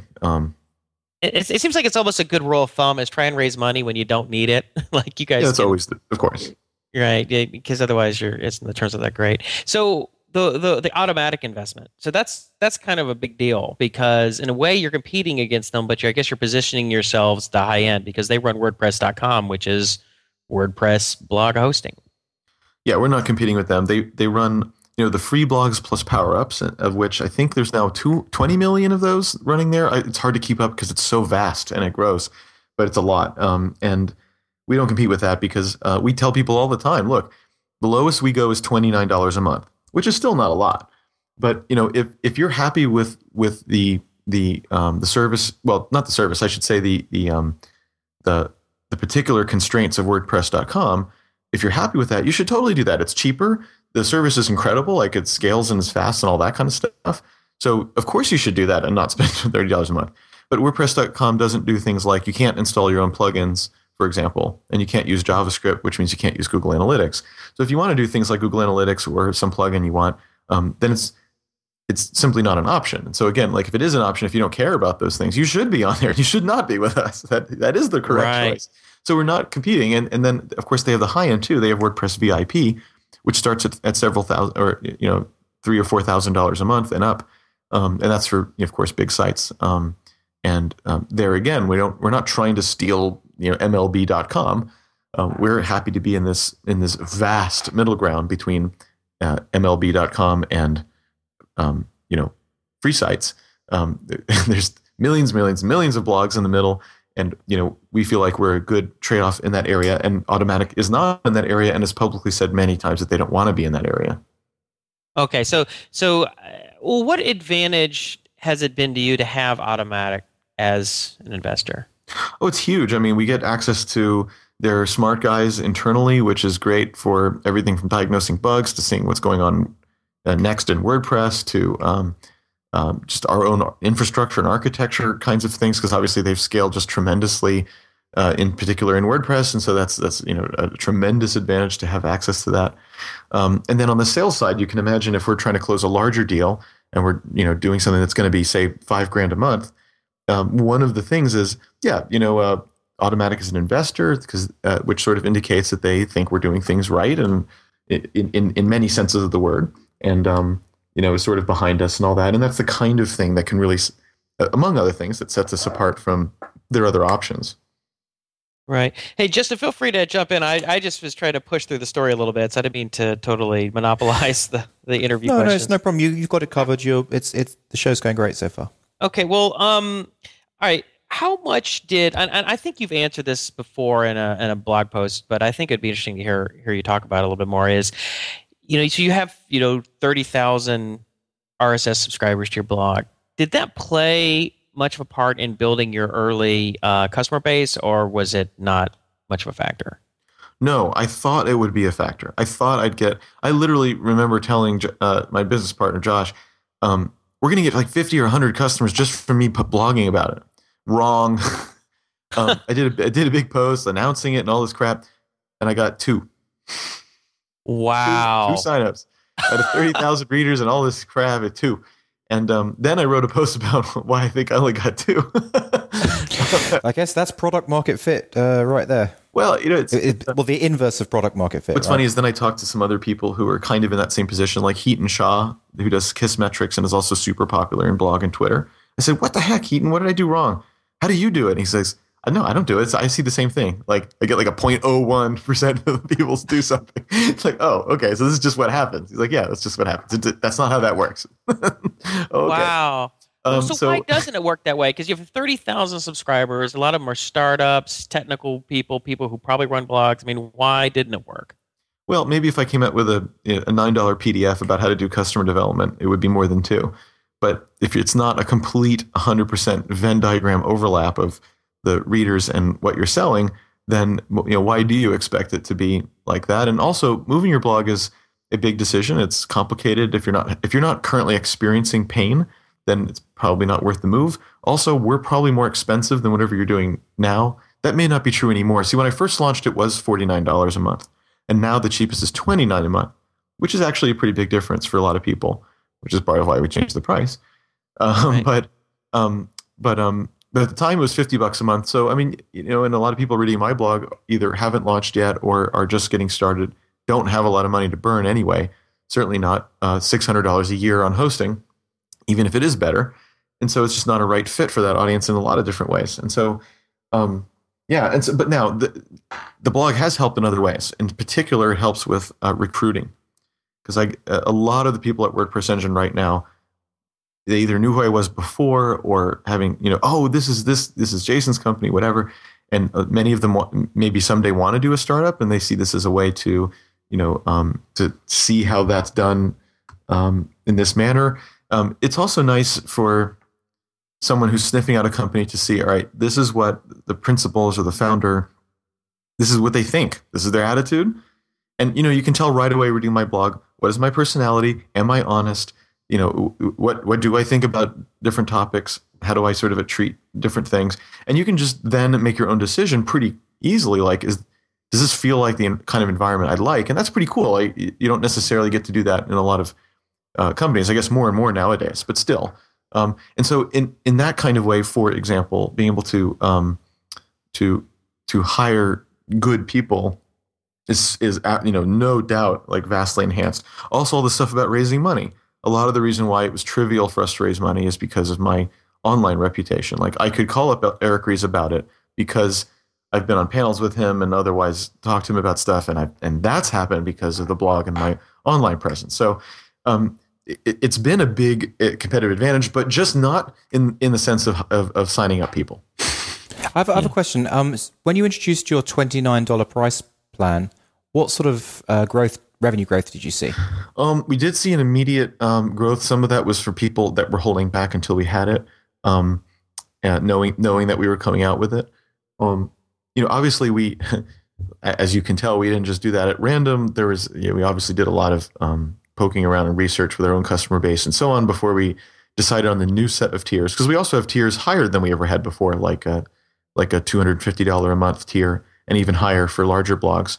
I mean, and we reshuffled and even added what kinds of things you could do in each tier. And all of that, of course, was based on stuff we were getting out of sales, the sales channel, and what we felt we could bring on. So if you look at the tiers the way they are now, you can pretty much reverse engineer exactly the information that we had before, or the feedback we were getting from before, because it's sort of apparent in how we cut things up and how we price things, right?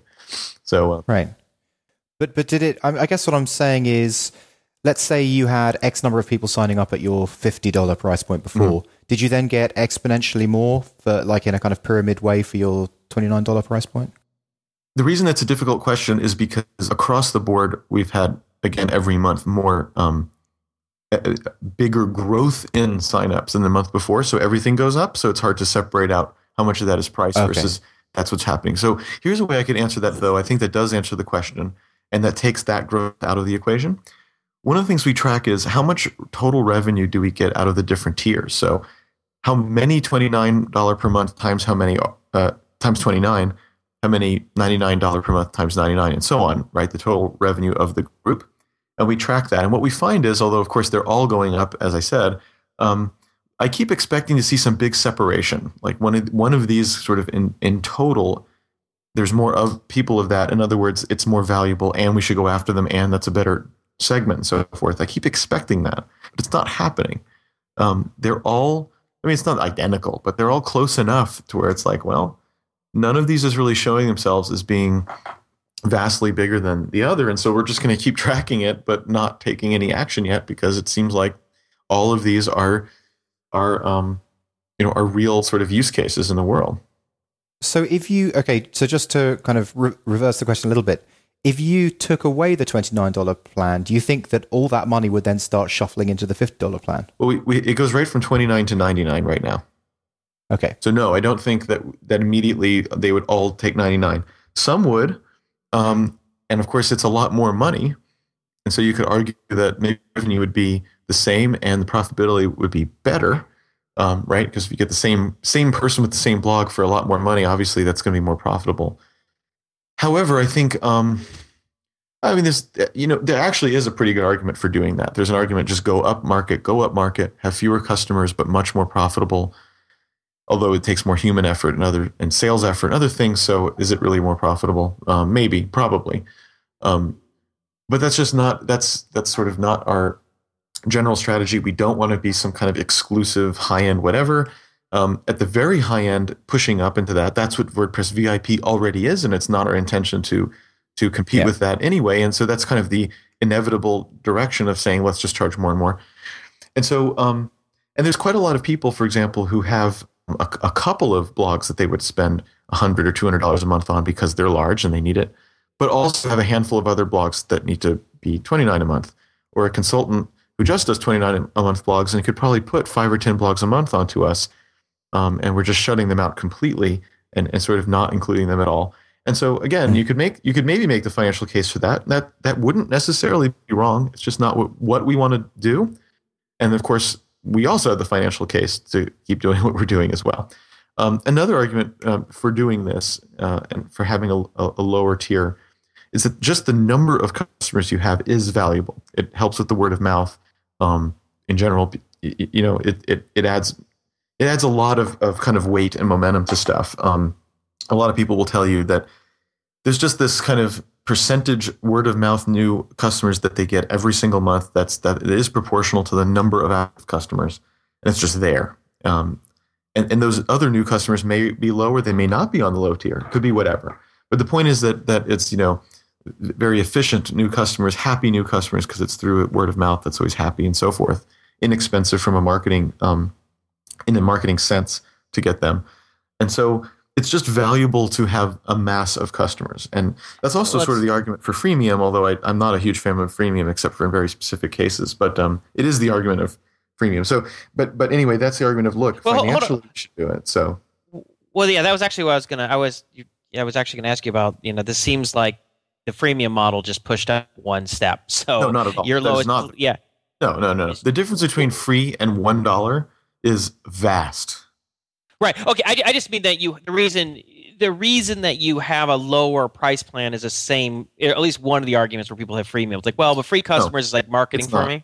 No, because freemium you do because you believe you can convert X percent of them a month into something paying, and so it's a way to hook them and keep their attention, do stuff with them. Yes, also get the word of mouth and other kind of mass advantages. Maybe the company also. The product is such that the more people that use it, the more valuable it is, and so you sort of need it just to create your asset in the first place. These are reasons to do freemium, and the business model is you get them in the door with free, and you convert them every month to go up. If you don't have that step, then again, it's not a business; it's just a thing. So that's not the case with the 29. I'm not trying to convert the 29s to 99. We never send them an email saying, "Hey, you should really upgrade to 99." Maybe we should, but we don't, because the idea is not to cause them to upgrade and to convince them to upgrade, but rather just say, hey, if your blog gets 5 times bigger than it is today, then you'll need to upgrade. But we're not trying to force it down your throat. So and we don't get network effects, right? Like if more people use us, we don't get some network effect like Twitter or Facebook would get out of that. It's not an asset for us. It's just sort of incrementally better through word of mouth. So it's really not like a freemium thing in any way. Except for the marketing, except for the word of mouth. Word of mouth. Okay. But just very quickly, just since you're talking about freemium, and you said there was some specific instances where you thought freemium was a good idea, I'd be really interested to hear what kind of thing that is. Well, I mean, I just listed some of those conditions. So if you have, if you have a product where it's not really that valuable unless there's a lot of people using it, and then it becomes very valuable, then you might need freemium or might want to use freemium as a tool to build that asset up. Where otherwise it would be a long, hard slog to build it up. So that's an example. Another example is when the path to conversions are really obvious. Like with Dropbox, the path is really obvious that you come in with an amount of space that's enough that you can get hooked on it, but you can obviously play with that limit to where you're going to trip over that limit. You can play with how that works, and then all of a sudden they're paying, and it makes total sense how that would work. It's not going to be a struggle to figure out how to do that. Or another one would be some kind of API-based tool where clearly you can develop for free, clearly small tools can use it for free, and as soon as they use it a lot, it would obviously be valuable to them, and therefore they'd be ready to pay. That's good. So when the path is really, really clear. Another one is where the freemium people are essentially free. You see companies where they have a freemium thing, but together with the support and server and other development costs, it's actually kind of expensive to run them. And when you look at that, it actually ends up being very expensive and doesn't seem like a very good model. Whereas you have things where, even Dropbox actually is sort of in that category. If they didn't raise money, they probably could not have done that because it does cost money to store all that stuff. And it's kind of a long-term strategy.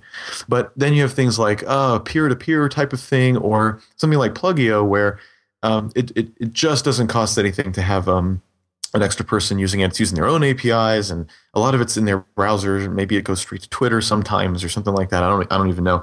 But the more it's sort of horizontally scalable like that, and if you sort of put together a culture, sort of like 37 Signals used to have, where they literally just ignored customers, didn't care, and never talked to them, and just didn't have support. Sort of like how Google does, right? Google has essentially no support for almost anybody.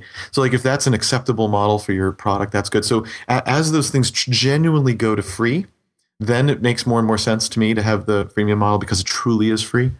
To have that, and in general, of course, it's easier to sell a free something or other than it is to sell a product. So there are things like that where it truly the costs are down. Truly, it's valuable to have those people, and truly you can convert them. That's starting to feel better. I know that a lot of freemium things are in fact not like that, and it's just an excuse because you don't have a product people want to pay for. You don't have a business model yet. You don't know what it is, and so you figure, well, I'm going to do freemium because at least I'll get attention. At least I'll get some people using it. Then we'll figure it out. And just like you mentioned with the email list, it's something that can build over time. And so when we figure it out, we'll be in a position to monetize it and so on. And I don't believe in that model just because I think the evidence is clear that most of those companies don't ever figure out a business model. And so what the hell, and it's okay if you, yeah, anyway. So that's why I don't personally think that's such an interesting business model. You have your podcast, which is a Smart Bear, right? Or just a Smart Bear podcast? I can't forget the title. Yeah, it's just part of the blog as well, but it's a little show. It's like a call-in show. It's like Dr. Laura or right. For startups. So your podcast, the Smart Bear Startups and Marketing for Geeks, it looks like you've done about 20. I think I've listened to most of them at this point, but you haven't done one since the end of January. Are you guys going to continue doing that, or is this kind of on hold, or what are you thinking? Yeah, in fact, Patrick Foley, who's my producer, has just gotten a couple of new ones up, and so we'll get them in the queue and done. It is really just a matter of in the first half of this year, up to this point anyway, WordPress Engine has just been such it just has exploded so much that it's just taken all of my time, and so more fun extracurricular things like a podcast ended up having to be suspended. So I didn't stop blogging because actually write really far ahead and then schedule it out, and so those have come out steadily just because of that schedule and that buffer. But the podcast is takes more time than that. But we actually have new ones coming out, so that's going to be fine. And we have a new process together now where it was always not just a live show. It has to be a live show, but not just a live show, but also we would get like 5 callers in a row. And that takes a lot of effort to organize and do. And so we weren't able to do them very often. And then we're going to do a new thing where we just do them one-off and don't have to schedule them that way. And then we'll be able to pump them out on a regular basis. Yeah, so you do it purely out of fun? Because like you said, this takes a fair amount of time. Your podcast audience is just going to be a fraction of your blog audience. So, why? What's the drive to do the podcast for you? Yeah, it's fun. Just fun. Again, like all the good things that seem to have happened for me or to me in the last 15 years have been on this kind of basis, just like I was talking about before, and this is one of them. So on the one hand, I can't have it, if there's a priority conflict, I obviously have to, choose the priority. But when there's not a priority conflict, then I find the good things happen when I do things that I enjoy. And I love talking to people about startups and helping with that. The interactive live format is really interesting compared to the sort of thought out blog posts. They're both obviously useful, but I'm sort of intrigued by audio and radio, and why is the Adam Carolla podcast successful and why was Howard Stern successful. I find that those things really interesting sort of in general. I've gone through, I'm actually a graduate of improv comedy school here in Austin and was in a troupe for a while. So I like the sort of the spontaneous, immediate thing. That's fun anyway. And so it's just something that other people seem to enjoy. I enjoy it. And so as long as those things are true, then we'll do it. And I guess that leads to my second question, which was about MicroConf. So, as busy as you are, I mean, what would someone like you get out of going and speaking at a conference like MicroConf? Sure. Well, there's a couple of things. If you want to take the completely selfish route, the answer is, number one, a lot of the other speakers are people that I respect and either haven't met before in person or only once or twice. Like I've obviously met Patrick McKenzie before, and even brought him to Austin for a week to develop a marketing campaign for us at WordPress Engine. Still, I rarely get to see him. He lives in Japan, and it's great to see him. And Peldy is a good friend, and it's great to see him. And I had never met Amy Hoy in person, so that was fantastic, and 80 and so forth. And so that is always fun to do. Also, even though I as you noticed, I spent most of the time just basically doing what I do on the show, right? But in person, just talking to people about their stuff, trying to help them. It's extremely fulfilling to help help a founder if there's even just because I'm brainstorming or made them think of something. Not even about telling them what to do. It's just giving them ideas or causing to ask certain questions or just validating like they were afraid to do this. Is it really okay? Yes, it's really okay. Sometimes that's all you need. Again, therapy. A lot of it's therapy. Right. If I can be that therapist that they trust, has their interests at heart, and wouldn't tell them the wrong thing, because why would I? And has done this before, so that's as good of an opinion as any, and that helps them be confident in something or comfortable with something or feel less guilty about something or move on something or have a new idea about something. That's, of course, great for them, but it's fulfilling for me to have that effect on somebody else. You sort of asked before, kind of like, well, after you get a bunch of money and don't have to work again, which is the position I'm in, what would motivate you besides having a deficiency? And that's one of the answers. And that's why I still blog and do the podcast as well, because that's fulfilling for me. It's fun. Some people will call it giving back, but I don't really think of it that way because that sounds altruistic. And it is, I guess, but it's also selfish. I enjoy it. It's obviously an ego trip to be the guy that people's asking for stuff, right? That's a total ego trip. And I like talking about it. I like being that guy. That's nice. But it's also just fulfilling. If I get an email, which I have since MicroConf, of someone saying, at first I just thought this was kind of cool. And now that I've done it, I'm telling you, it changed my life. And I cannot believe it. I'm happier than ever before. It turns out that you were right. My customers thought this was great. I'm getting more business because, like, when I hear that stuff, it just, even selfishly, it just makes me feel good that happened. And so, is it giving back? I don't know. It's just one of these cases where it's just positive for both sides, right? Right. Whether you want to call it altruism or not. Yeah, I tend to agree with you on altruism. I think most altruism is kind of ultimately because it makes you feel good. So it's selfish in a way, but it's a kind of a good kind of selfishness. Another thing is it helps me. It keeps me sharp. It keeps me thinking about new problems. If I come up with something new on the spot for someone to do, like a lot of times, maybe we should do that, but I never thought of that because I hadn't been prodded in that way, right? So it keeps me fresh with stuff as well. And I hear other people, like a lot of times they're already doing something really interesting and creative. I saw a lot of things in Microconf where I'm like, wow, that is an awesome homepage, or wow, that's a great product idea, or oh, wow, I love the way you presented that thing, or oh, that's a video. Oh my God, you got all that in such a small space, or any number of things where those are really good ideas that I now have because I saw those things, right? Like there's plenty of selfish reasons to do it. Yeah. So you even though you're coming to speak and sort of give your knowledge to other people, you were learning yourself from all from the guests and the speakers. Yeah. Okay, so I have one last question for you, and that is, how do you balance doing the startup, which you always hear people talk about how all encompassing it is, with blogging and the podcast, and with the fact that you're a father and a husband, and you have that's your first priority, and ultimately, you've made enough money that you don't have to do any of this. So there's only a certain amount that you can rationalize to yourself or to your wife that, like, I got to go work now because it's important. And she's going to look and say, listen, we got, a lot of money in the bank. You don't have to do anything. So how do you organize that, or rationalize that, or work that out so that you have a balanced life? Or do you have a balanced life? Yeah, no, that's a really good point. One thing is, again, I think you have to really set priorities. I did a lot of stuff, and then before I had a kid, and then I shut them down. To have a kid, right? And that was good. That was good. That's the right choice. So it's the same kind of thing. So you just said I didn't do a podcast for a while, right? Because I got a little busy, and that's going to be one of the things that doesn't happen if I have time. I'm not going to sacrifice putting my kid to bed to do the podcast. If I can do it all, I will, and if I can't, the podcast is going to be one of those things that slip. So that's one answer: is you just know what's okay to slip.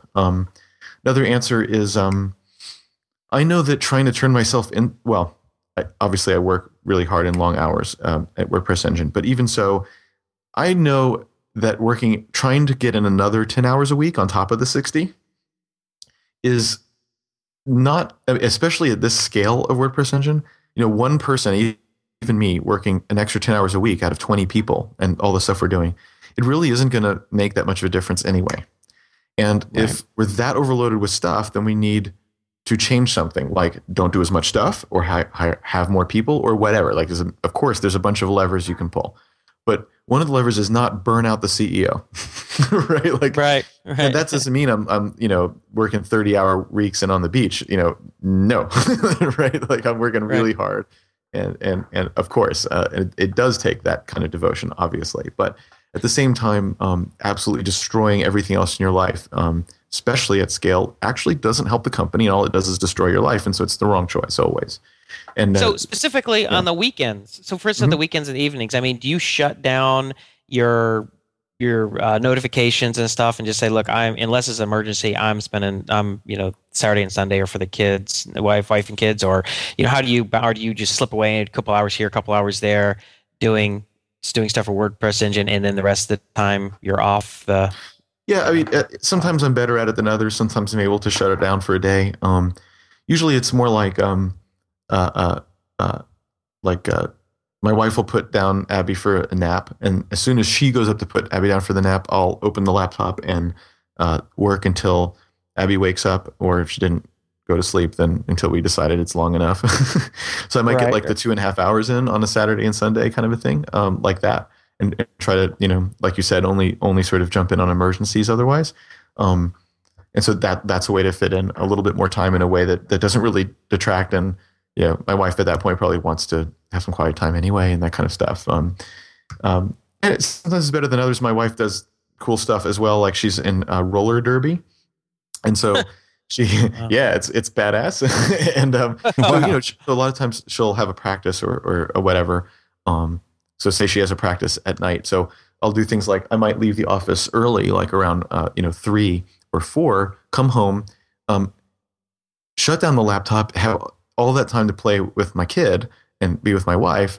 But then my wife is going to go off to practice. I'm going to put down Abby. And once Abby goes down, that's my daughter, then I'll open the laptop back up, keep working. My wife might not come because they go out after and stuff. So she may not come home till late. And so I get another like literally 4 or 5 hours of good time because it's like uninterrupted, time, which is actually where you get a lot done. Right. And so, that's another way. So I can also kind of distribute the time over the day and such that like I'm not detracting out of anything. My wife's gone and my kid's to bed. So like I'm obviously not losing some kind of time in that sense. And I can trade it for time early in the day. So that's the kind of stuff that I do to make sure I have plenty of family time and still get a lot of work in. And it varies. Again, earlier this year, I was working an incredible amount. I wasn't seeing my family. I wasn't getting sleep. Neither was anyone at work at WordPress Engine because we were dying, and now we're back to good. And I imagine at some point we'll be back to dying again because that's how it goes. Even though we're trying to prevent that, but you can only do so much. So you do what you can do. Another fortunate thing for me is that my wife was herself an entrepreneur for 8 years before she had a kid.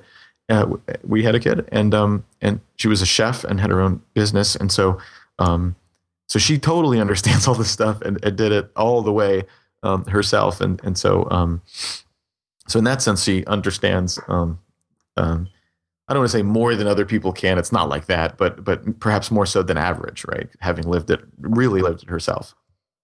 Right. Yeah. I guess this resonates with me because that's very similar to how I do things. Is I'm sort of opportunistic. I have a wife and 3 kids, so there's usually in the morning where the kids are kind of doing their thing. Everybody's kind of waking up, and usually can sneak in an hour and a half, and then it's off to the park or wherever. And then you got like the quiet time where everyone's napping, or the younger ones are napping, and the older ones are kind of just doing something quiet. And then you can sneak in an hour or 2 there, and it's like I don't know about you, but I sometimes find that when I know I have like an hour or 2 tops, I can get a lot done because it's capped, right? There's no like, well, I got 8 hours and you can't messing around. It's like you really get stuff done. Yeah, it helps you focus on stuff. I know someone that says it's sort of the reverse hiring discrimination. They like to hire people with families because if once you have kids, the value of like having a quiet hour and you don't waste it, right. I think, yeah, I mean, time management is important.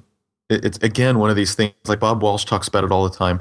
And time management is one of those things. Being organized, having task lists, being focused, turning off email and Twitter, or like Paul Graham likes to say, the difference between the maker and the manager schedules and stuff like that.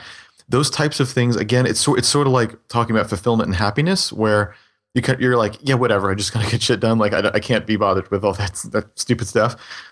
But the truth is that time is limited. There's always an infinite amount of stuff to do. Whether you have kids or not, your time is still capped by the motion of the Earth around the sun and around its axis.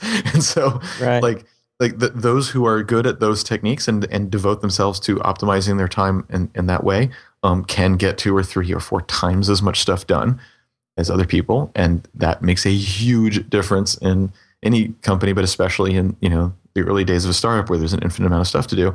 And so I firmly believe that even though it's kind of dorky and kind of like those things are super important, and I'm now really good at that, and it helps me be effective with time chopped up. So like if I know my time's going to be chopped up in a day, then I'm going to make sure that I have manager schedule stuff, not maker schedule stuff for that day, so that it's okay that it's chopped up. If I need to do maker stuff, I'll literally schedule time to have the 4 hours so I can really get into it and devote to that. I also know that running a company now, having a lot of employees, I simply can't have much of a maker schedule anyway. And so I try to protect that a bit, but I just know that I can. And so I just sort of organize other things, and I don't make certain promises or commitments that I know I won't actually be able to fulfill with my schedule, and design around that. So, I mean, there's many ways to design around it. But I think those kind of principles, and of course, it's very personal what kinds of techniques work for you. So, there's lots of stuff out there, and you have to sort of find what matches your personality. But doing that and making yourself efficient and productive at that, it's hard to overstate that, even though it's kind of as boring as talking about backups. Make sure you have backups. It's kind of the same thing, but it's vital. Right. Well, Justin, I was just gonna. I think we're probably about out of time, right? I mean, we're pushing about 2 hours here. So, do you have anything you want to ask, or are you good? No, I'm good. I'm good. I've got some action points that I'm kind of like eager to go away and start working on. Yeah. Okay. Well, is that where you went when I asked where you were? Well, no, I'm thinking. No. My mic stopped working, but I have been thinking that the freemium thing is right for Plugio, and I actually haven't been doing it for a couple of years. And I probably should get back to it. So this conversation here really helped me make that decision. Well, what I'd say for that is to make sure that there's sort of the obvious fundamental metrics of the freemium model, right? There's the cost of free user acquisition. That's super critical because you need a lot of free users. Like regardless of what your conversion rate is, it's never very high. Like it's never 50%, right? So you have to have lots of them. So okay.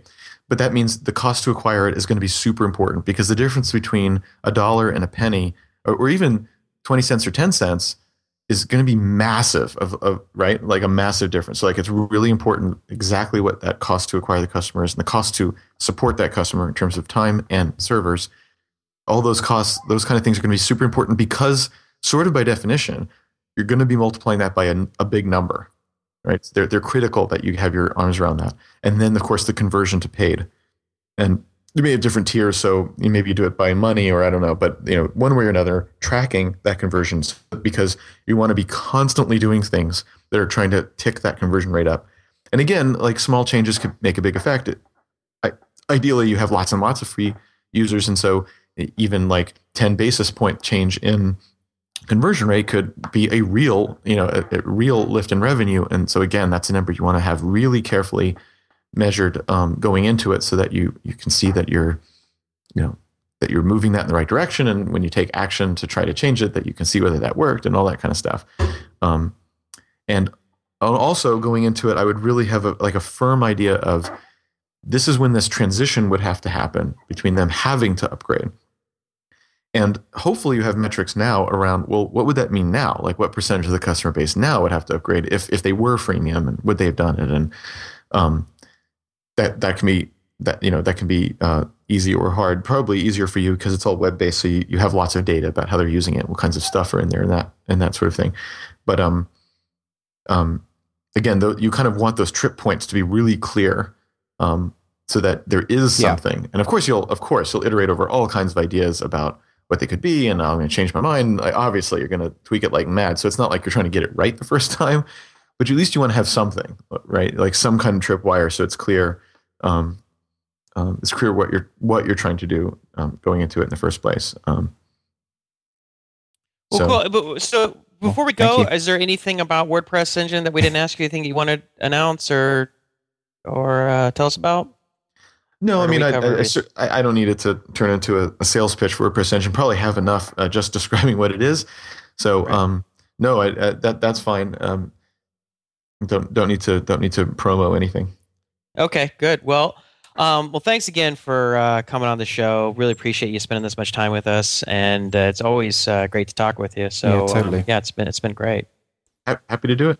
Really has been very. Thanks for All right. listening. Sure, you are very welcome. Hopefully, we'll get you back again. Actually, I think I'd like to get you back on the panel show sometime because I thought maybe having you and maybe Heaton Shaw on at the same time would be make for a really good show because his idea of testing and what you've said about testing and learning. So I kind of have that in the back burner as something that would be cool to do if we could get it scheduled. That'd be a blast. Yeah. All right, that's a wrap. We're out.